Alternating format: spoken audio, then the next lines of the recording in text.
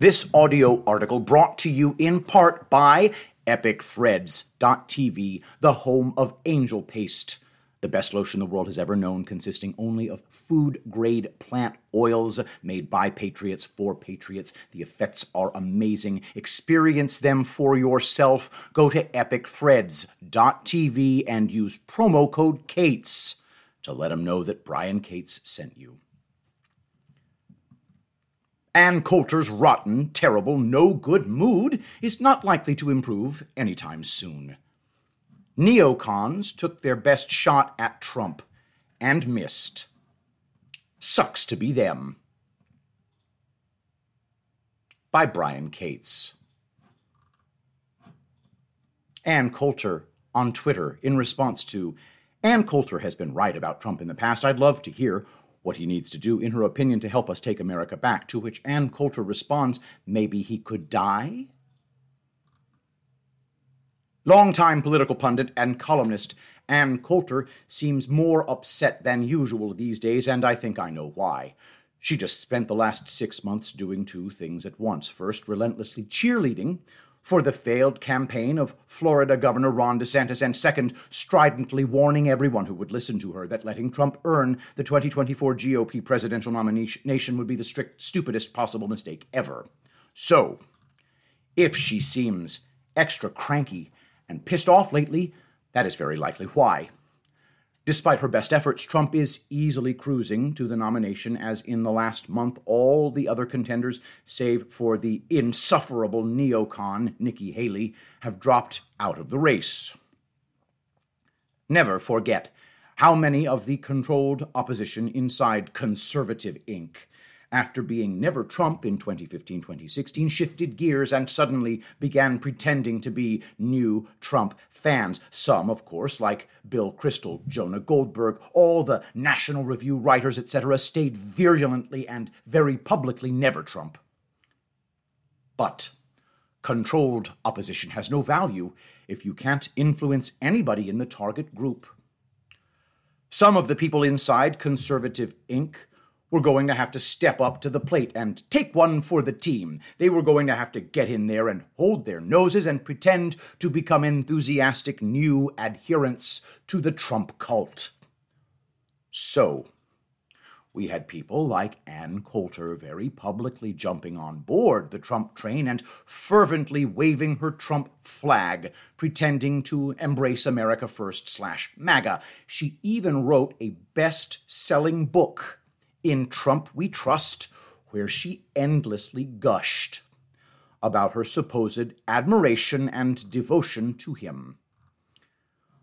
A whole bevy of Con Inc. talking heads, pundits, columnists, and personalities gritted their teeth, put those MAGA hats on, and performed like dancing monkeys. For a few years anyway. But they were faking it. They were all still the same old neocon, forever war hawks underneath their new, shoddy disguises. And during that first term, as Trump began exposing Conservative Inc. for the controlled opposition that it has always been, one by one, they had to jump out into the open and try to stop him. That's how much damage he was doing. The RNC thought they could control him. They couldn't. The military intelligence complex thought it could stop him. It couldn't. The Uniparty in the U.S. Congress fought him tooth and claw for those first 2 years. He wore them down. And the Conservative Inc. fakers, watching all of this in abject horror, found they couldn't stop Trump either from inside the wire. So, by late 2019, many of them were in a panic, as Trump, having suddenly defeated ISIS, done the massive weapons deal with Saudi Arabia, and given up-to-date weapons platforms to the Gulf Cooperation Council, killed al-Baghdadi and Qasem Soleimani, pulled most of our troops out of Syria while doing the same in Iraq and Afghanistan. They did not like that Trump was seriously putting a damper on their forever wars activities. He kept exposing what NATO was doing and not helping much at all with their activities in Ukraine, where they were prepping the regime in Kiev to go seize back Crimea. And on top of everything else, the Forever Wars enthusiasts did not like the way Trump focused massive amounts of attention and resources on stopping international human trafficking networks.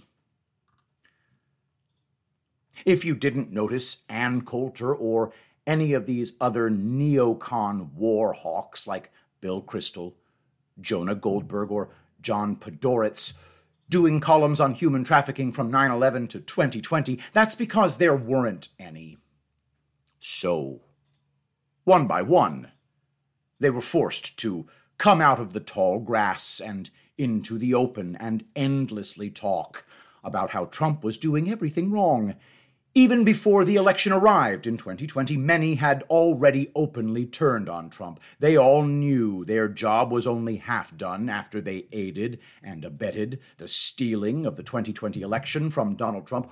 Once he waved, climbed into the helicopter, and left, they immediately turned all their energies into accomplishing their new mission, ensuring he never returned.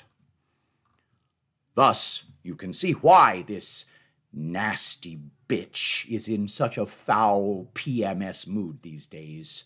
She failed at her mission, utterly and completely failed at it. Nothing they tried has worked. Trump is still coming and gaining steam. It's an ugly feeling, realizing your usefulness is all used up.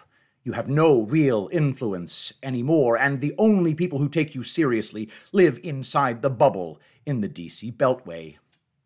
People no longer fall for your act. They don't fall for your con game. You've become the worst thing for someone in this business. You have become irrelevant. Unfortunately for the neocon members of Conservative Inc., who were pretending to be Trump supporters, they thought the coast was clear when the rigging and stealing of the 2020 election occurred. They thought it was safe to drop their fake masks and start crowing about just how much they'd hated the orange bad man all along. They never dreamed 3 years ago that things would be where they are now. I love it. Remember, this audio file brought to you in part by EpicThreads.tv, home of Angel Paste, the best lotion the world has ever known, made by patriots for patriots. Your skin will drink it up. And use promo code CATES to let them know Brian Cates sent you.